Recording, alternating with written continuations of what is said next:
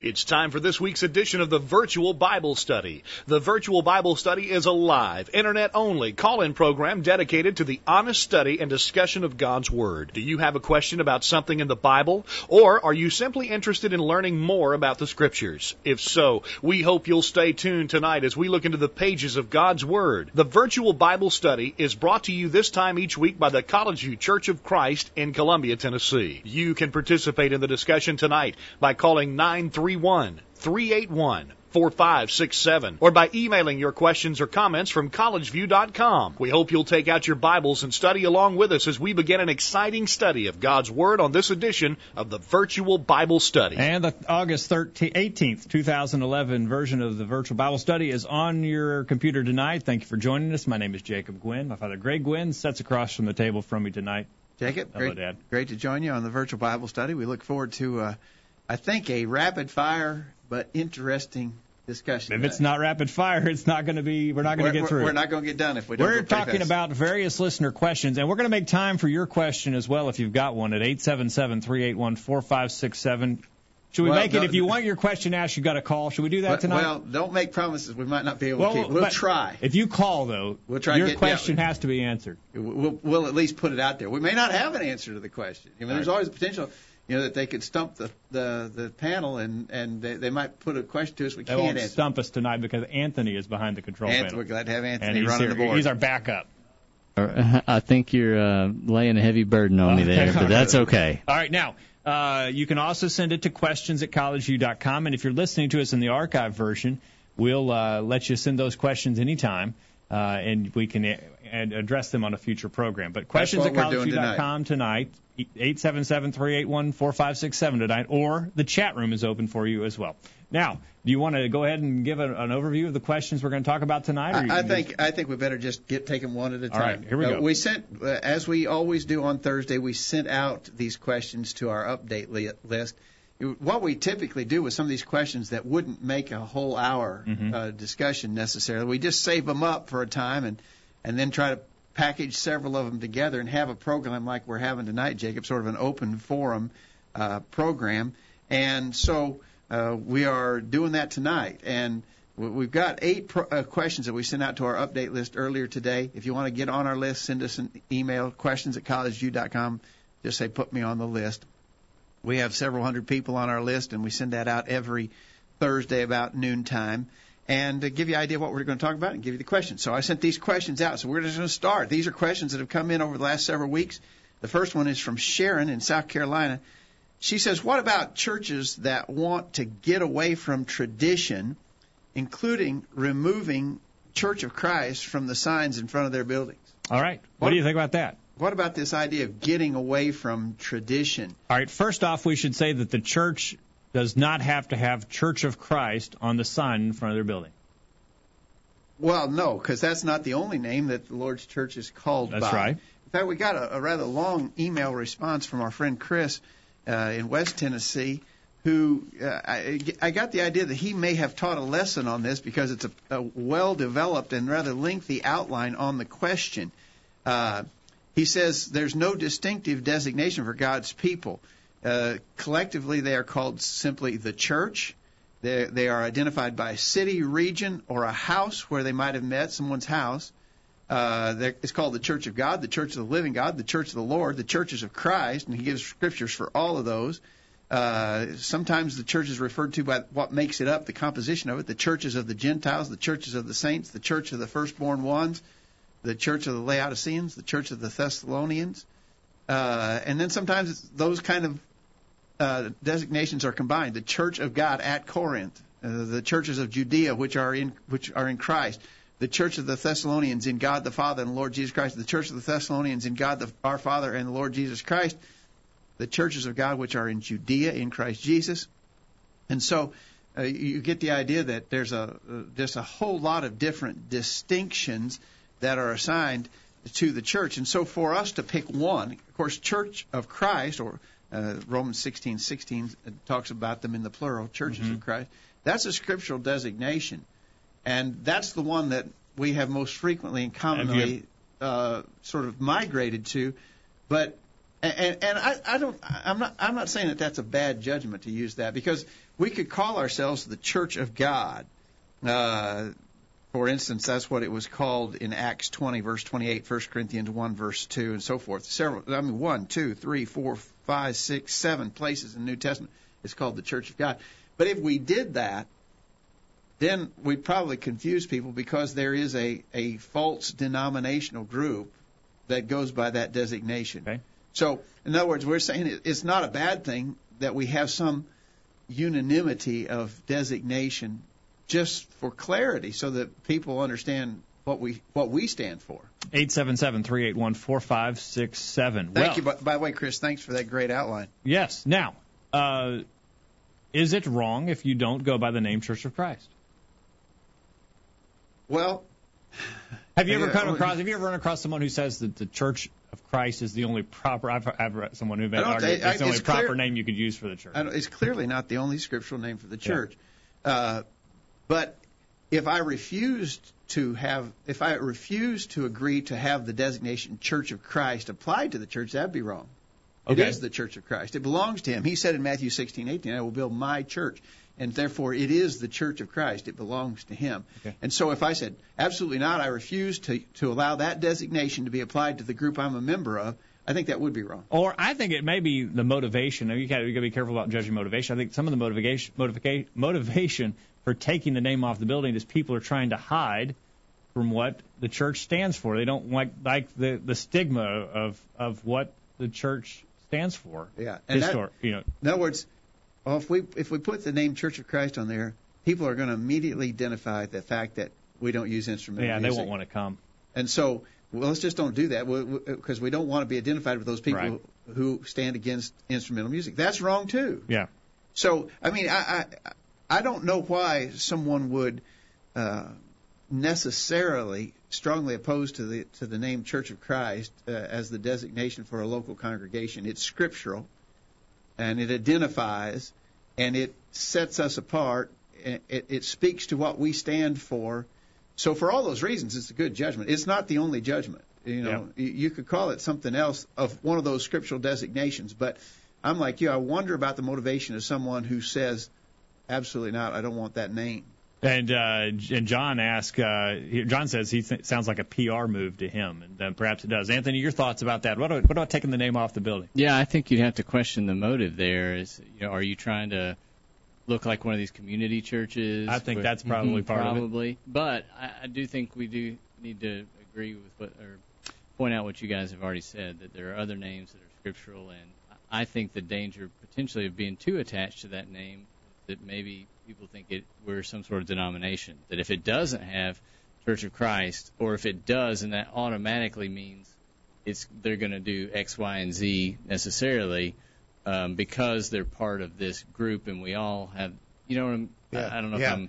And I think I suspect, although, again, as you said, Jay, we've got to be careful about judging motives. I suspect that those who object to the name Church of Christ are trying to distance themselves from some of the necessary doctrinal positions that we hold to. Okay. And we hold to them because they're taught in the Word of God. All right, time's up. Okay. All right, the next question. All right. Well, again, we'd be glad to get more input. We can do a whole program on that. Yeah. We can do a whole program on all these. All right. John adds, I have known some churches who I wish would remove the name Church of Christ because they're giving faithful churches a bad name. Amen. I agreed to that. All right, then you could just go around and rip the sign off their building, John. Maybe that would be fix the problem. Well, I got to tell this story before we pass from this question. There was this Baptist church that was going around the community asking for donations. They were wanting to build a new church building, and so they came to this Christian and said, "Would you contribute money? We're trying to build a new Baptist church building." And he said, "I will, if you will put a sign on the building that says Church of Christ." Oh, no, they said, we couldn't do that. This is a Baptist church. This is not a Church of Christ. He said, okay, I'll tell you what. I'll still give you the money if you'll put a sign on the building that said, this is not a Church of Christ. Oh, no, we couldn't do that, they said. And so that's the problem you get into when you start batting around the scriptural designations of the church. Church of Christ, churches of Christ, the churches of Christ salute you, Romans 16:16. That is clearly a scriptural designation, and anybody who says that it's wrong to do so is just wrong themselves. Okay. All right. All right. You violated the rule. You kept on going. All right, here's the second part of Sharon's question, completely unrelated, but another question that she added in the same email. What will happen when Christ returns? Will there be an actual judgment? Books will be opened and so forth? Or are those statements merely figurative? You got to go to Revelation 20, obviously. That's where that kind of terminology is used. In Revelation chapter 20, verse 12, I saw the dead, small and great, stand before God, and the books were opened, and another book was opened, which is the book of life. And the dead were judged out of those things which were written in the books according to their works. And the sea gave up the dead which were in it, and death and hell were delivered up. Death and hell delivered up the dead that were in them, and they were judged every man according to their works. Mm-hmm. Now, understand, of course, we understand Revelation is a book that is highly figurative. Do you think that on the judgment day there's going to be this long line, and one by one people are going to come before the Lord, and the books will be opened, and their record will be read in detail, and they'll be called to answer or give account for each entry that's in the book? I got to tell you, I was reading just today, world population is supposed to pass 7 billion this year. Mm-hmm. So there's going to be billions upon billions of people. And if you gave every one just 60 seconds to have that kind of a detailed analysis of their life provided, well, it would take years and years and years. Maybe if we have that view that we're going to be in a line, and then when it comes our turn, we'll step up and we'll have to answer the Lord based upon what He's reading out of the book. I don't think that's literal. I don't think that part's literal. But who knows? I mean, because we're not. Time will end by being ended by. Yeah, that. Could He do it all simultaneously? Could the Lord judge each of us instantaneously and simultaneously? There's a lot there that we don't know about what could be happening. What we do know is that there will be a literal judgment. That the judgment will be based upon what we have done. 2 Corinthians 5, verse 10 says, we must all appear before the judgment seat of Christ, that every one may receive the things done in his body according to that he had done, whether it be good or bad. So, yes, there will be a literal judgment. We'll be judged by the Lord. We'll be judged based upon the things that we have done in comparison to the standard of His Word. John 12:48, Jesus said, the word that I have spoken, the same shall judge him in the last day. So that is literal. How we picture it actually taking place, I'm not sure. Okay. Anybody commenting on that? Well, David says, well, yes, but we'll have eternity, and Sharon agrees, but she also says it won't be in years. So John says it is figurative, represents a complete accounting of one's life. I suspect the process of judging will probably take place like the judgment in the twinkling of an eye.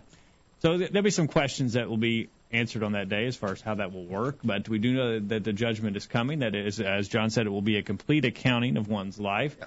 And if it is a line where you have to go before God individually, if you're at the back of the line, it's not going to give you any more time to get ready. That's right. All right. Right.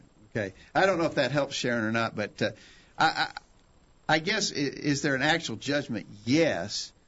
Is the idea of each individual having a turn before the Lord with their record being read out of a book, one at a time, that may not be, it may not be literal in the sense of what we picture as a courtroom setting, but there is a literal judgment, and literally we will be judged based upon what we have done in comparison to the standard of God's Word. All right, quickly before the break, we have a question from Dallas, Texas. There is a Church of Christ in Fort Worth that offers several Sunday services, but they also offer a quote-unquote Sunday service on Saturday.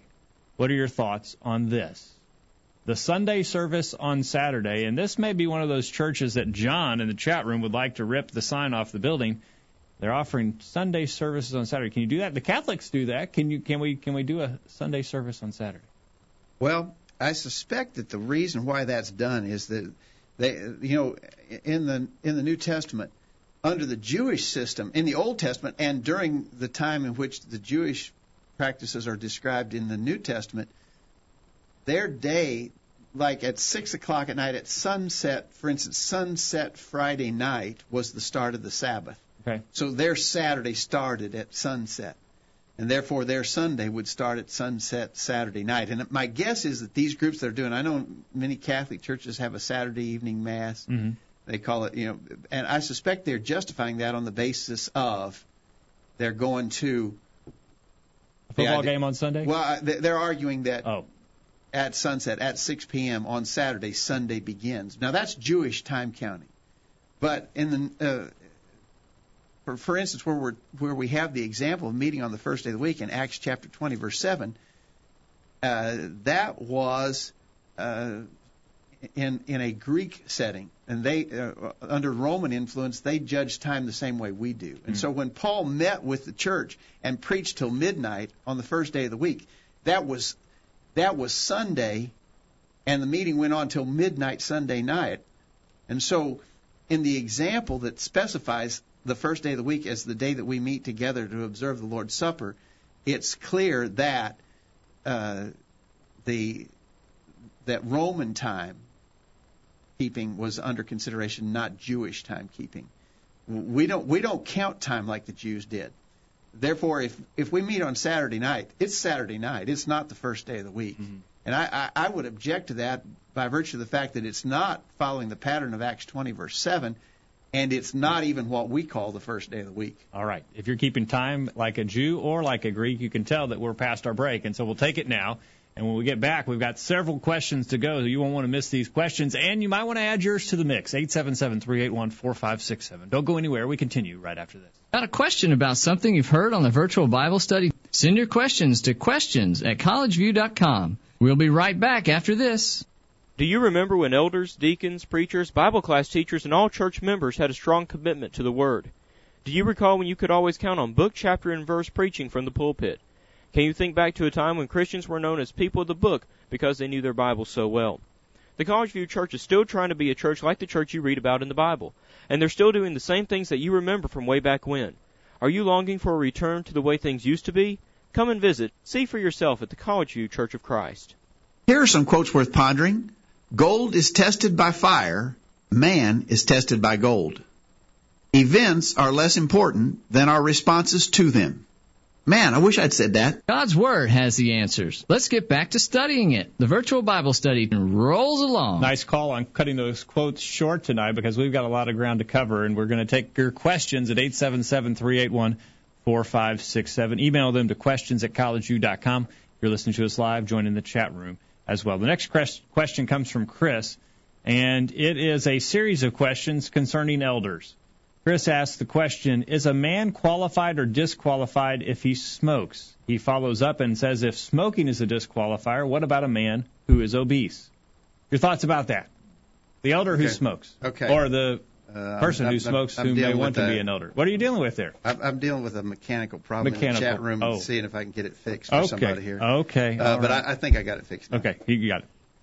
The man who smokes who wants to be an elder. What do you think? Disqualified? Well, I know that one of the qualifications of elders, 1 Timothy 3, verse 2, is that they be sober. A bishop then must be blameless, the husband of one wife, vigilant, sober, of good behavior, given to hospitality, apt to teach. Yep. In Titus chapter 1, I'm sorry. Titus 1:8, he's to be a lover of hospitality, a lover of good men, sober. The word sober means self-disciplined or self-controlled. Mm-hmm. And so the thing that we got to answer in regards to a man smoking, or, well, first of all, let's deal with smoking. I think that when all things are considered about smoking, and yet a man won't give it up or can't give it up, it may very well suggest the fact that he is not able to control himself. He's not self-disciplined. Okay. If he can quit and won't, then there may be some other problem. Maybe he's self-willed.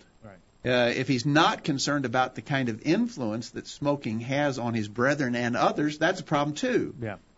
And so I would argue that there are a lot of inclination or implications there that suggest probably he's not qualified if this is in case the fact. All right, let's talk about the next one. What about the man who's obese? The first thing I would say is you got to be careful because he may have health problems that dictate that. He may have some thyroid issues or something like that. I think in fairness to that question, I think Chris said, what about a man who is obese because of a lack of control over eating and not a medical condition? Right. So he specified that. Okay, all right. Yeah, but you got to be careful when you judge people. I mean, you don't want to judge people just because there may be a problem. But the other thing is, eating is different than smoking. Mm-hmm. I don't have to smoke at all. I have to eat some. Mm-hmm. And so, if someone sees me out eating at a restaurant, they don't immediately think, man, there's a guy who's out of control. Yeah. But if they see me smoking, even one time, mm-hmm. they have the potential to say, there's a guy who doesn't control himself. Mm-hmm. I don't think, it's apples and oranges in a way. It's not exactly. But if a guy is completely out of control with his eating, then that's a self-control problem too. We acknowledge it. Okay. But I don't think that they're on a par. All right. Next question from Chris. Does a man have to have more than one child to be qualified? We've dealt with that question in detail in the past in the virtual Bible study, and we've got good and respected brethren who disagree on that question. I have to take the position that one child meets the qualification. The statement that he has to have children, having his children, 1 Timothy 3 verse 4, having his children in subjection with all gravity is in the plural. Titus chapter 1 verse 6. Now this is the one that probably applies most of all, and we'll talk more about it in a minute and on another account. But if any be blameless, the husband of one wife, having faithful children, not accused of right or unruly. Some people read children and they think that means he's got to have more than one. But I think the easiest way to analyze that is if you were in a room full of people and you said... Kevin's beat you to the punch in the chat room. He says, how many children do you have? And the answer is one. Yeah, well, if you were in a room full of people and you say, everybody who has children, raise your hand. Would the guy who has one raise his hand? Yeah, because that's the way we use that terminology. That's the way we construct it grammatically, and it's provable that that's the way it was so in the first century in the Greek. But you can even go back in the Old Testament and prove that they used the word that way in the same way in the Hebrew in the Old Testament.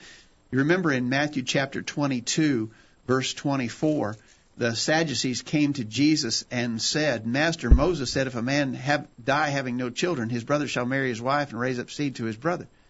Well, that's from Deuteronomy 25:5. If a man had one child, that rule would not have been bound. Okay. And it was understood that. That's how you use. That's how words are used. And it's clear that that's how they were used in both the Old and New Testament. I have to say yes, one child qualifies. But again, there seems to be an agreement with you in the chat room. But I know plenty of good and honest and faithful brethren who disagree on that and who conscientiously could not allow it. And I wouldn't want them to violate their conscience in the matter. If there is someone in the congregation that might have a problem with it, it'd be better if not to put them in that position. Okay. All right. Now, John in the chat room. If the word children ruled out a man with a single child, then how would Ephesians 6 verse 4 apply to that man? And you fathers do not provoke your children to wrath, but bring them up in the training and admonition of the Lord. Ephesians 6 verse 4. Yeah. Well, then he doesn't have children, so he doesn't have to do that. Yeah. Okay. Or I like to use same argument, John. I like to use 1 Timothy 5 verse 4. If any widow have children or nephews, let them learn first to show piety at home and to requite their parents. Well, here's a widow who has just one child, and so that one child is not obligated to take care of his widowed mother. Yeah. No, we would understand that he would be. Next question: does believing children, the qualification for elders that they have believing children, mean that the child must be a Christian or just not be a rowdy troublemaker? I have heard that over a number of years. I haven't heard it recently, but I have heard people try to make the point that now this is from Titus 1 verse 6, that if any be blameless, the husband of one wife, having faithful children, not accused of riot or unruly. I've heard people try to make the argument that this is not saying that a man's children must be Christians, believers, in the sense that they're obedient to the gospel plan of salvation and have become Christians. That really all it means is that they are faithful or trustworthy to their father. They're submissive and obedient to his instruction. I don't think that is so. Now, I looked this up earlier today. The American Standard Version and the New American Standard Version says having children that believe. The King James says having faithful children. The Revised Standard Version says his children are believers. Right. Look over in 1 Timothy chapter 6, verse 2.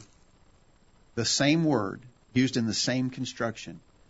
It says, beginning verse 1, 1 Timothy 6, verse 1, let as many servants as are under the yoke count their own masters worthy of all honor, that the name of God and his doctrine be not blasphemed. And they that have believing masters, let them not despise them, because they are brethren. That sort of makes the two equal, doesn't it? It uses the same word in the same construction. Instead of believing children, here they're talking about believing masters. But it's clear that using the word there means they are Christians, because it goes on to call them brethren. Yeah. So I think the word means that they have to be Christians. Okay. All right. I think that's pretty open and shut, in my opinion. All right. The next question: would a man be qualified if he had been married but she passed away? If the wife passes away while he is an elder, would he need to step down? That's another question we've talked about before on the program. Okay, two questions. First of all, I think the way Chris has composed that, we're thinking about making this man an elder. He was married before, and he's only ever been married to the one woman, but she's dead now. In other words, we're thinking about appointing him.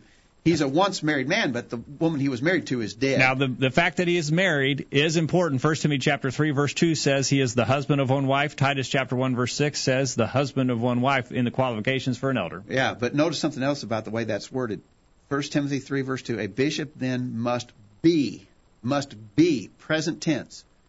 And a bishop then must be the husband of one wife. He must be, present tense, the husband of one wife. If his wife is dead, he is not currently the husband of a wife. All right.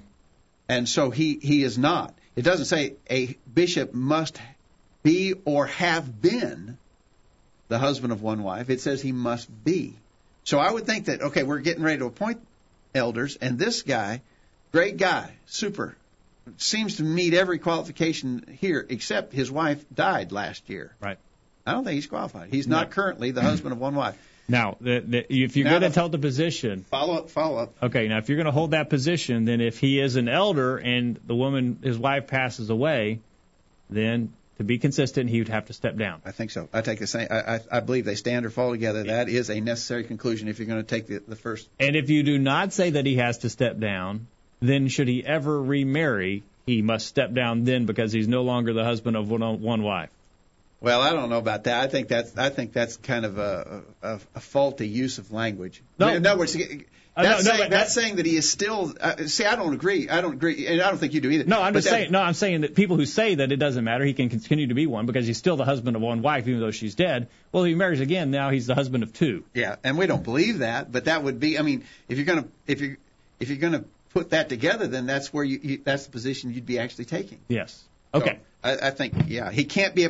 If his wife is dead, he can't be appointed. If he's already an elder and his wife dies, I think he has to step down. All right. And we don't even have to get to the reasons why, because we don't know why God gave those qualifications. But just looking at the qualifications and submitting to them without having to understand them or the reason why, without our logic, and that's the way we come away with that conclusion. What do you think? 877-381-4567. Questions at collegeview.com. Anthony? No, I was just going to say on that last question, the question I've heard asked sort of rhetorically is, which qualification can an elder cease to meet and still be allowed to continue? So, because the qualifications are in the present tense. For instance, he must be blameless. Well, he was at one point, but he's not blameless anymore. Well, if he stops being blameless, then we think he's not qualified. He has to step down. If he stops being the husband of one wife, he's not qualified anymore. I mean, and somebody says, well, why? I've heard the reasoning that, well, he has all the experience of having been a married man and have a wife and all of that relationship and all the important lessons learned in such a relationship. What's changed just because his wife's dead? Well, what's changed is his wife is dead, and he's not any longer the husband of one wife. I mean, we're supplanting human wisdom for God's plain statement, I think, when we argue that, well, he still has all of those experiences, and therefore he remains qualified. That's our thinking, and we're supplanting our thinking with what the statement plainly says. All right, before we go to our break, Joyner has posted a challenge in the chat room. Joyner says, was the Apostle John married or have any children? History says no for what I have seen, but he says he was an elder in 2 John verse 1. Yeah, I don't think that means elder in the sense that he was a bishop. We got some figurative language overseer. there, I think. He says the elder unto the elect lady and her children. He's talking as an older man. Mm-hmm. I don't think there's any indication that he's not saying that he was an elder. Now, I think Peter was an elder in 1 Peter chapter 5, beginning in verse 1. The elders which are among you I exhort, who am also an elder and a witness of the sufferings of Christ, and also partake of the glory that shall be revealed. Feed the flock of God which is among you. He's talking about elders in the church, and he said he was one. Mm-hmm. Now we know we have information in the Gospels that Peter was a married man, apparently a married man with children.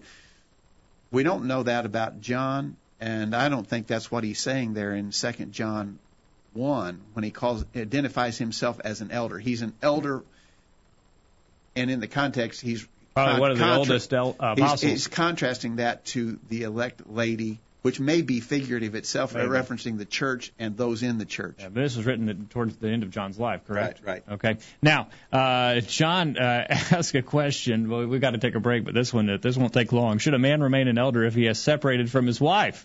I know one case where that took place. The man was unwilling to step down after he has separated from his wife. He said the law required him to do it. What do you think about that? Husband and wife can't get along. The man's an elder. I want to tell you that's John. I got to tell you, I've dealt with a similarly. I don't think John's asking because he wants the answer. I think he already knows the answer. But I've dealt with a similarly bizarre case. I knew a situation where a man's family was just terrible. I mean, there'd been all kinds of family issues, and the man argued it made him better qualified to be an elder because he'd had to deal with all those problems. You know, and that's in stark contrast to the qualifications of elders that suggest that he himself should be exemplary and his wife and children should be exemplary individuals. All right. Well, we're going to get this week's bullet point, and then we'll continue the discussion on the other side. We hope you'll get your comments in. Chat room has a buzz tonight. If you're not in there following those comments, please be sure to do that. Several listeners in there who have not signed on. It's easy. No personal information is required.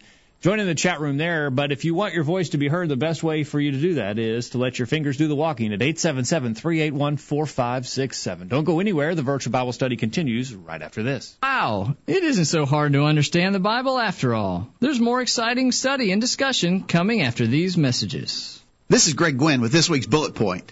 Paul told Timothy to, quote, preach the word, be instant in season, out of season, 2 Timothy 4, verse 12. It has been suggested that this phrase literally means to preach when folks like it and when they don't. In another place, the apostles prayed for boldness in their preaching, Acts chapter 4, verse 29. So preachers are to boldly proclaim a message that will sometimes be unpopular. In the process of doing this work, a preacher is in a precarious situation. This boldness may cause his hearers to think that he's overconfident. Some may imagine that he is closed-minded. There may be the impression that he is not open to other points of view or that he wants to stifle what others have to say. Sadly, in some cases, and with some preachers, these accusations are true. However, no preacher worth his salt wants to discourage open discussion of issues. And while he may speak forcefully on a given topic, he acknowledges his own limitations and the possibility that he can err in understanding the Scriptures. If he is obedient to the Word, he knows that he, like all others, must continue to, quote, grow in the grace and knowledge of our Lord and Savior, Jesus Christ, 2 Peter 3, verse 18. In this age of political correctness, it has become increasingly unpopular to tell people that they are wrong about anything. But, of course, that is a significant part of what preachers do. Those who are doing their best to reprove, rebuke, exhort, as 2 Timothy 4, verse 2 teaches, will inevitably touch some areas that are close to home. When this happens, we urge you to seriously consider what has been said. Honestly examine yourself to see if you need to apply the lesson. Be willing to rethink your previous position. And finally, do not hesitate to share your thoughts and concerns with the preacher. If he's the kind of man he ought to be, he will gladly discuss any issue with you. Give him the chance to do so. That's this week's bullet point. Think about it. My name is Cole, and I'm 8 years old. My name is Thomas, and I'm 7 years old. And our families love to listen to the virtual Bible study. Now that you've had your break, it's back to the program. Hey, Anthony, you're sounding good on those bumpers there tonight. Oh, thanks. Yeah, with a little coaching help from you. Hey, you're sounding good. 877-381-4567. Questions at collegeview.com. We look forward to hearing from you on the program tonight. We're going through the questions pretty fast tonight, and we might be able to slip one in from you if you want to slide it in. We give priority to the phone. You can interrupt wherever we are on the phone tonight. John has a follow-up to that scenario that he suggested earlier. He said that situation led to a split. He said some left because he would not step down. This man who was separated from his wife as an elder. He says after the people left, he finally stepped down. It was a sad situation. You know, that speaks to the whole kind of thing that people get so, I don't know, they allow themselves to get painted into a corner. They end up causing trouble how much easier it would have been if there were people who were objecting because of that situation. A man that I think has the right spirit, who would have been qualified to be an elder anyway, would have said, "Listen, if it's going to be divisive in the church, I'm stepping down. You don't even have to ask me. I'll do it before you even ask." But for someone to stubbornly maintain that position, sort of like he's getting close to that lording over the flock that Peter warned about.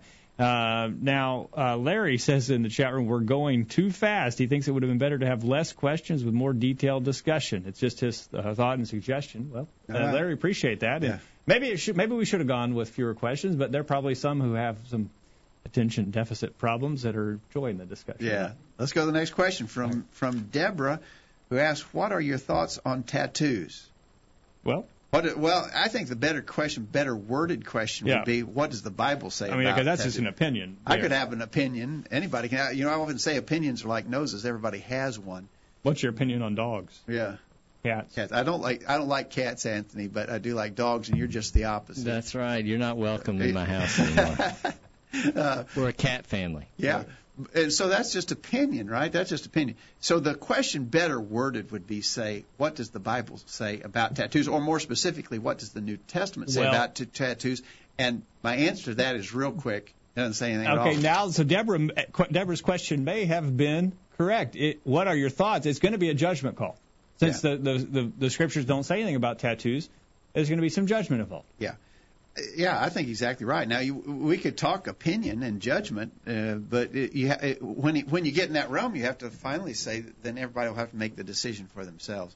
I guess if I was going to comment opinion-wise, I think there are some extremes of tattooism that suggests sort of a rebellious spirit. I saw a guy the other day had tattoos all up and down his arms.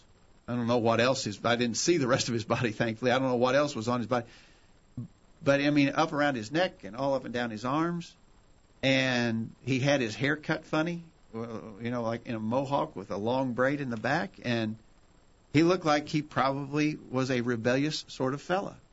Now, in other words, if I do anything, you could talk about tattoos, you could talk about body piercing, if I do things that cause people to have an impression of me that would be negative, then and it results in hindering me to be an influence to them for good, then judgment says don't do that. Right. I don't think all tattoos would be in that category. I don't think all body piercings would be in that category. A lot of women have pierced ears. That's body piercing. And so to a degree, it involves what is culturally acceptable. In other words, if in our culture this extreme of tattooing makes people think ill of me, then my judgment should be I'm not going to go to that extreme with tattooing because I don't want I don't want to damage my ability to influence people for good. All right. Anthony, your thoughts? No, I think that's totally right. I was going to say, I was typing in the chat room. Well, just say it. Don't type it. No, right. Don't waste the time. No, I was say I think God is not a respecter of persons. I think that would apply to in general to our outward appearance, whether our skin color doesn't matter, our hair color doesn't matter. But I do agree with what Greg is saying that we do need to be careful of our what kind of influence or how's that going to impact our influence and what is that going to make people think. If I go around, take it away from tattoos, but what if I'm one of these gothic people and I have black hair and I wear black eyeshadow and I paint my fingernails black, right. Whether it's right or wrong, people are going to assume make certain judgments based on your appearance. Now, they may not be the correct judgments, but you just have to be careful there. Yeah. And again, I think since the Bible doesn't address that, it doesn't say yes or no. It's clearly in the realm of personal judgment, and then how do you make those judgments? Yes. All right. David asks the next question is, can a person with tattoos become a Christian? Yes, absolutely yes. Okay. All right. I think David may have just been asking that to stir the discussion. I've known some older men who maybe in their younger days, I for some reason in my mind, and our listeners may disagree with my analysis of this, but it seemed like a lot of guys who were in the Navy got tattoos. Mm-hmm. Some of them got tattoos of things that weren't very appropriate, maybe in regards to women, images of women and so forth that they had tattooed on their arm. And I've seen them going around later wearing long sleeve shirts all the time because they don't want those things. I mean, they have regrets. And you know, that might be something to be considered too. If this tattoo or this type of tattoo or this kind of thing might cause regrets later, maybe that would be part What of about these kids that are putting the hoops in their ears? You seen this, Anthony? They're stretching out their ears? Yeah, that looks painful. I can't believe somebody would want to do that. Yeah. But I don't know. But if you're on the cutting edge of such trends, then I think that what you got to be careful about is people are going to say, that guy is a rebellious sort of fella. In other words, you don't think that when you see a woman with pierced ears, because that's become culturally acceptable, and people don't think you're stretching the limits when you do that.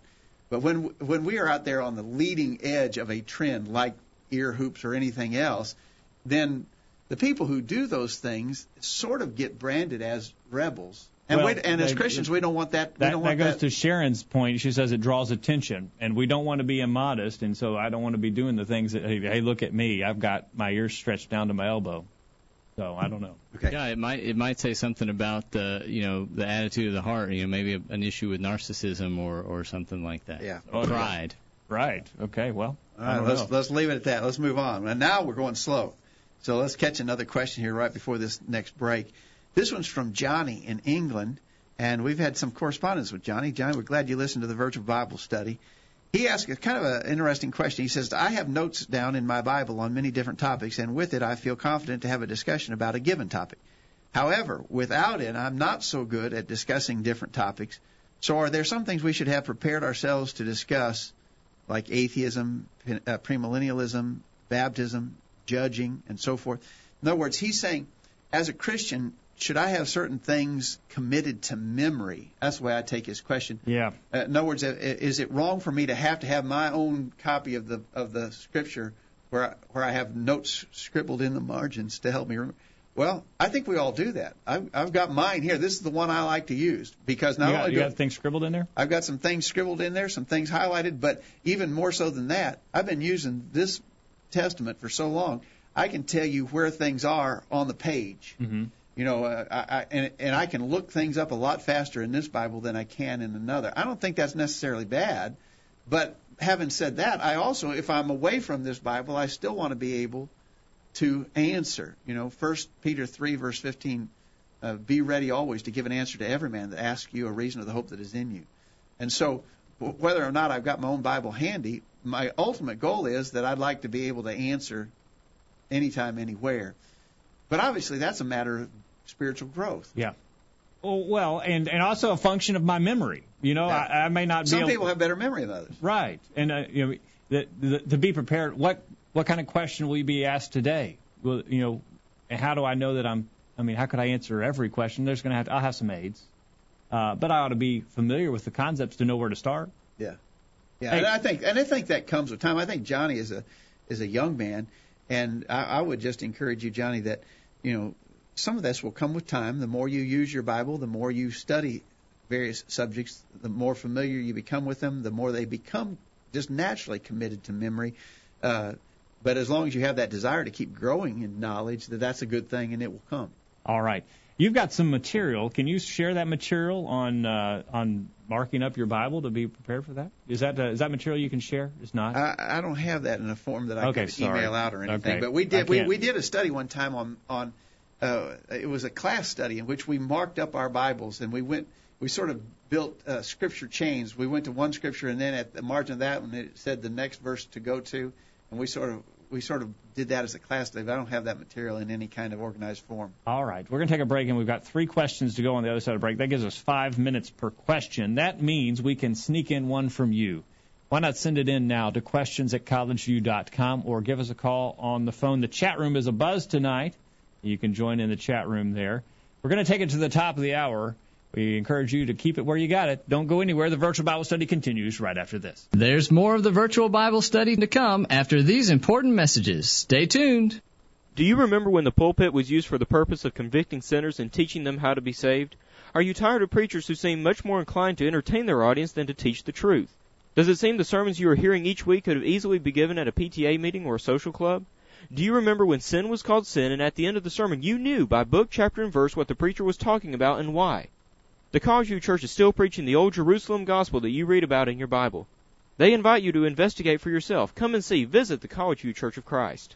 Hello, my name's Kent Bumgardner. My family and I love to listen to the virtual Bible study. Please join us. How about logging off of Facebook and getting into God's book? The virtual Bible study continues. And thank you for joining us on the program tonight as we look at various listener questions. We'll remind you this program is brought to you by the College View Church of Christ in Columbia, Tennessee. Find out more about us by visiting our website, thevirtualbiblestudy.com, or come and worship with us Sunday mornings at 9:30, Sunday evenings at 6, or Wednesday evenings at 7 p.m.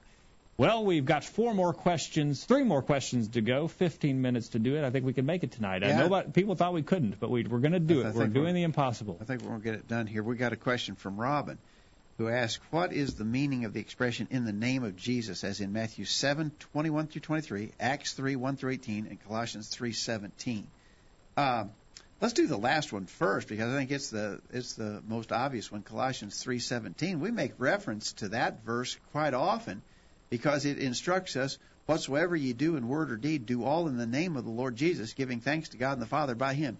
We're to do it in His name. Now, what could that mean? This has implications to a recent program. Is this a formula of words that we have to say, I do this in the name of Jesus? In other words, I brush my teeth in the name of Jesus. I comb my hair in the name of Jesus. I start my car in the name of Jesus. No, it's not saying that. It's not a formula of words that we have to recite everything we do. Rather, it's saying that everything we do should be by the authority of Jesus and in agreement or harmony with His will. An old illustration that probably everybody who's listening tonight has heard is the idea of a policeman chasing a criminal, and he yells out, "Stop," in the name of the law.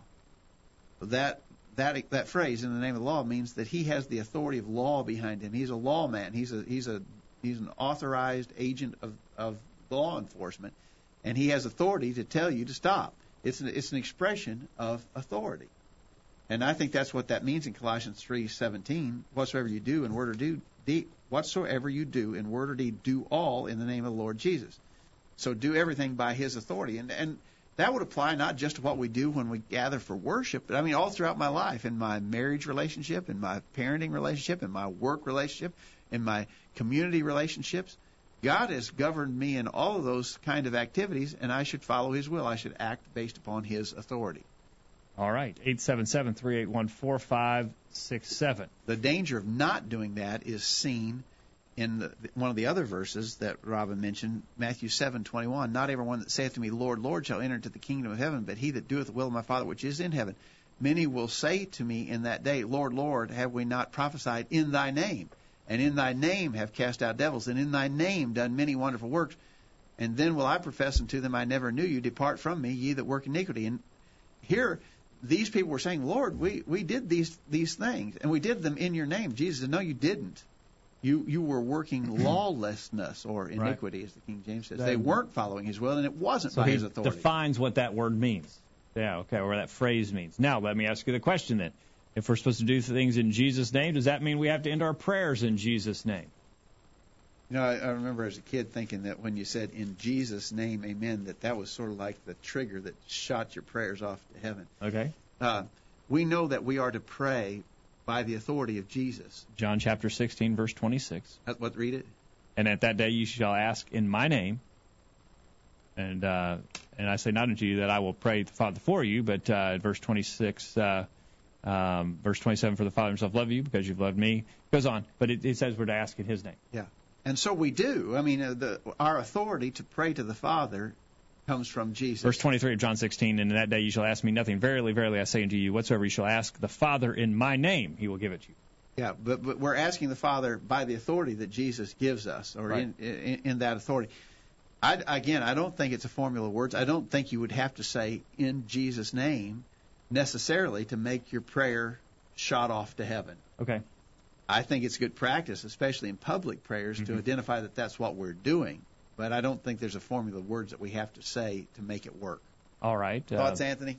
No, I agree. I think that's a concept that maybe especially newer Christians probably don't, might struggle with or feel, not realize. But I think that's an important point that, it's not really a formula of words. But I agree that especially in public, and it's just so commonplace in our culture, and to say that it could be rather jolting if you suddenly end a prayer and you don't say that. I mean, I've heard public prayers simply ended with an amen, and I don't have an issue with that. But some people would like, jump back to, what happened? He didn't say in Jesus' name. Yeah. But I've known men who would start out, Father, we pray this prayer in the name of Jesus. And then they go on and pray, and at the end they say amen. That's the same, I guess that's the same job. I know. And it does, in a way, it sort of jolts you enough to make you think about what they're doing, but it also can be a distraction. Yeah, so we don't want to be that. distracting. You're right. Exactly right. All right. Let's go on. 2 more questions. And we got another one in the chat room we might get to here. From Justin. What about a church promoting a fantasy football league with a chance to win money? That's Where amazing. are they? Let's go. That's amazing to me. Well, I guess the first observation would be, where's the authority for that? We're just talking about authority. Yeah. I get tired of people who are so afraid of the gospel and ashamed of it, they got to come up with these silly gimmicks to try and get people to come. That's spitting in God's face. But and I would just ask the question, where's the authority for that? Where's the authority for that kind of thing? Paul condemned the Corinthians in 1 Corinthians chapter 3.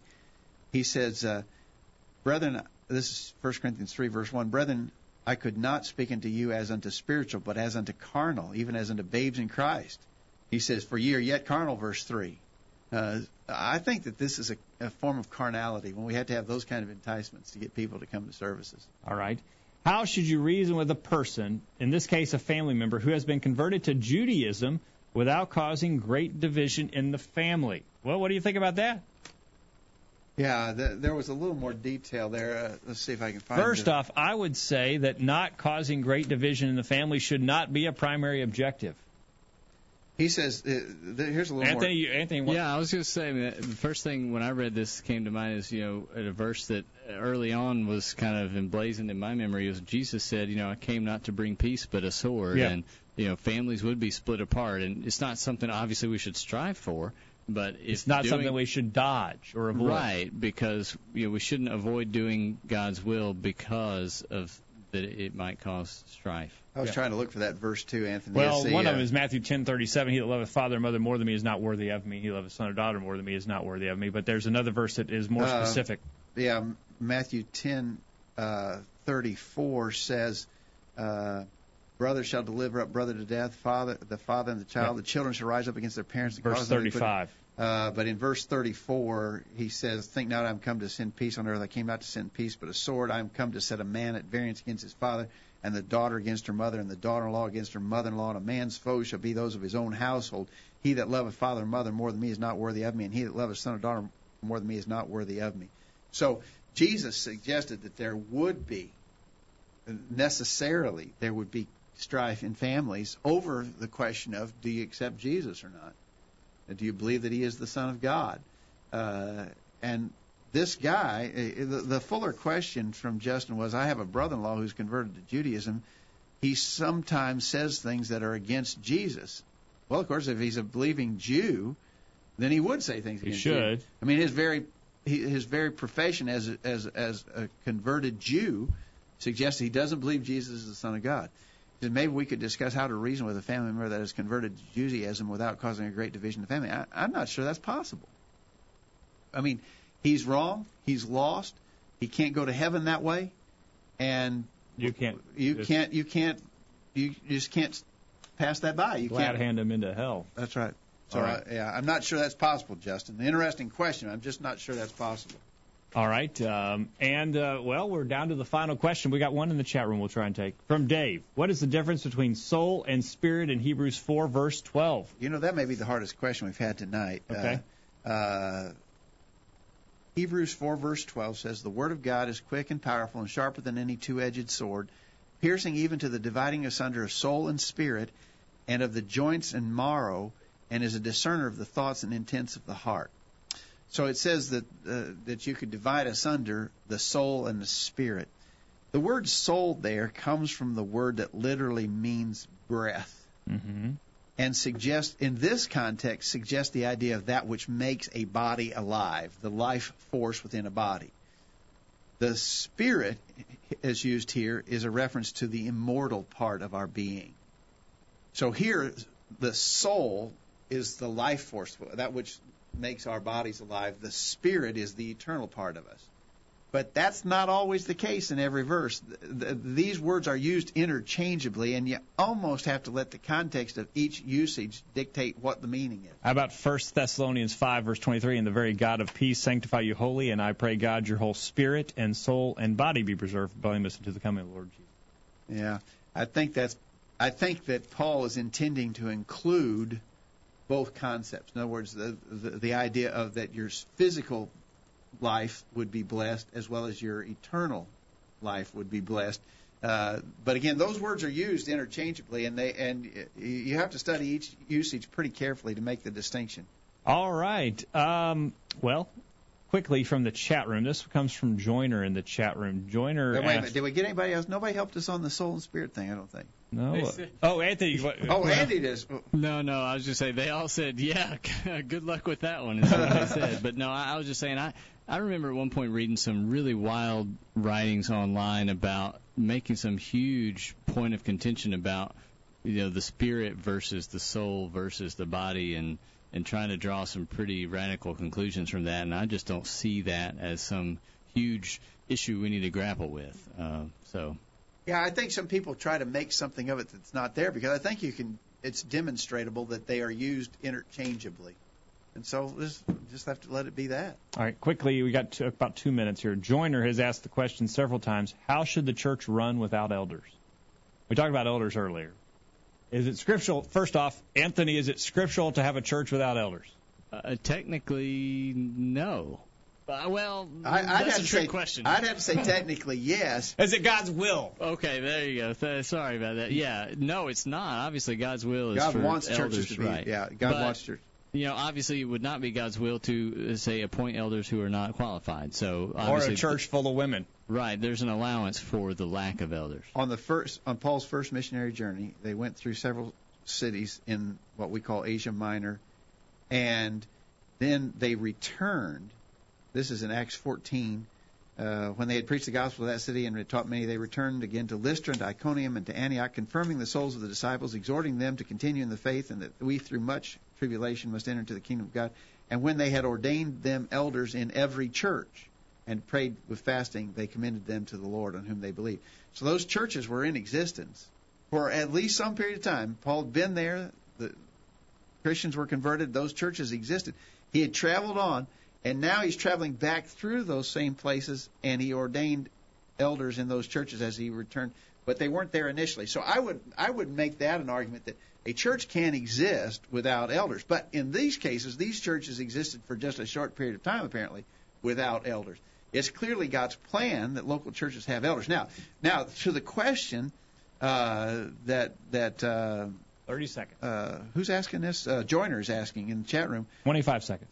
To the question, I would say you just without elders, then there has to be some means of making necessary decisions, and that would have to come based upon the consensus of the membership. I don't know any other way to do that. Nobody can take authority upon themselves individually to do what elders would do if they were there. Therefore, it's going to have to be some kind of a decision-making consensus until such time the church matures and elders can be put in place. All right. Well, we've had a good discussion, lots of good questions. Maybe we went too fast. Larry thinks we went too fast. Well, some people think we go too slow sometimes, so there you go. We got to meet in the middle somehow. John, real quick in the chat room, business meetings are simply an expedient means of taking care of the work of the church. If there are no elders, and since the preacher does not rule the church, then you have to choose an expedient solution. It may or may not be expedient. I don't know. I've been in some who weren't. All right. Well, we covered a lot of ground tonight. We cleaned up a lot of our stack of stuff concerning questions that had been submitted, so we're ready to receive new questions. And if it's such a question as we can devote a whole hour to it, we will. If it's one that we can put into the stack of stuff for another listener open forum kind of program, we'll do that. All right. Thank you for your time tonight. Thanks, Jacob. And Anthony, thank you for being behind the controls. Job well done and good comments as well. Thank you. I think this was a great program. It was a little fast-paced, but I think we enjoyed ourselves. Well, we hope that you benefited from your participation in the program tonight. Again, if you're listening to us in the recorded audio podcast version, we encourage your questions or comments anytime at questions@collegeview.com. We hope you make plans to be back here next week for another edition of the Virtual Bible Study. And in the meantime, we encourage you to put God first in your life, study His inspired word, the Bible, and live by it every day. You'll never regret it.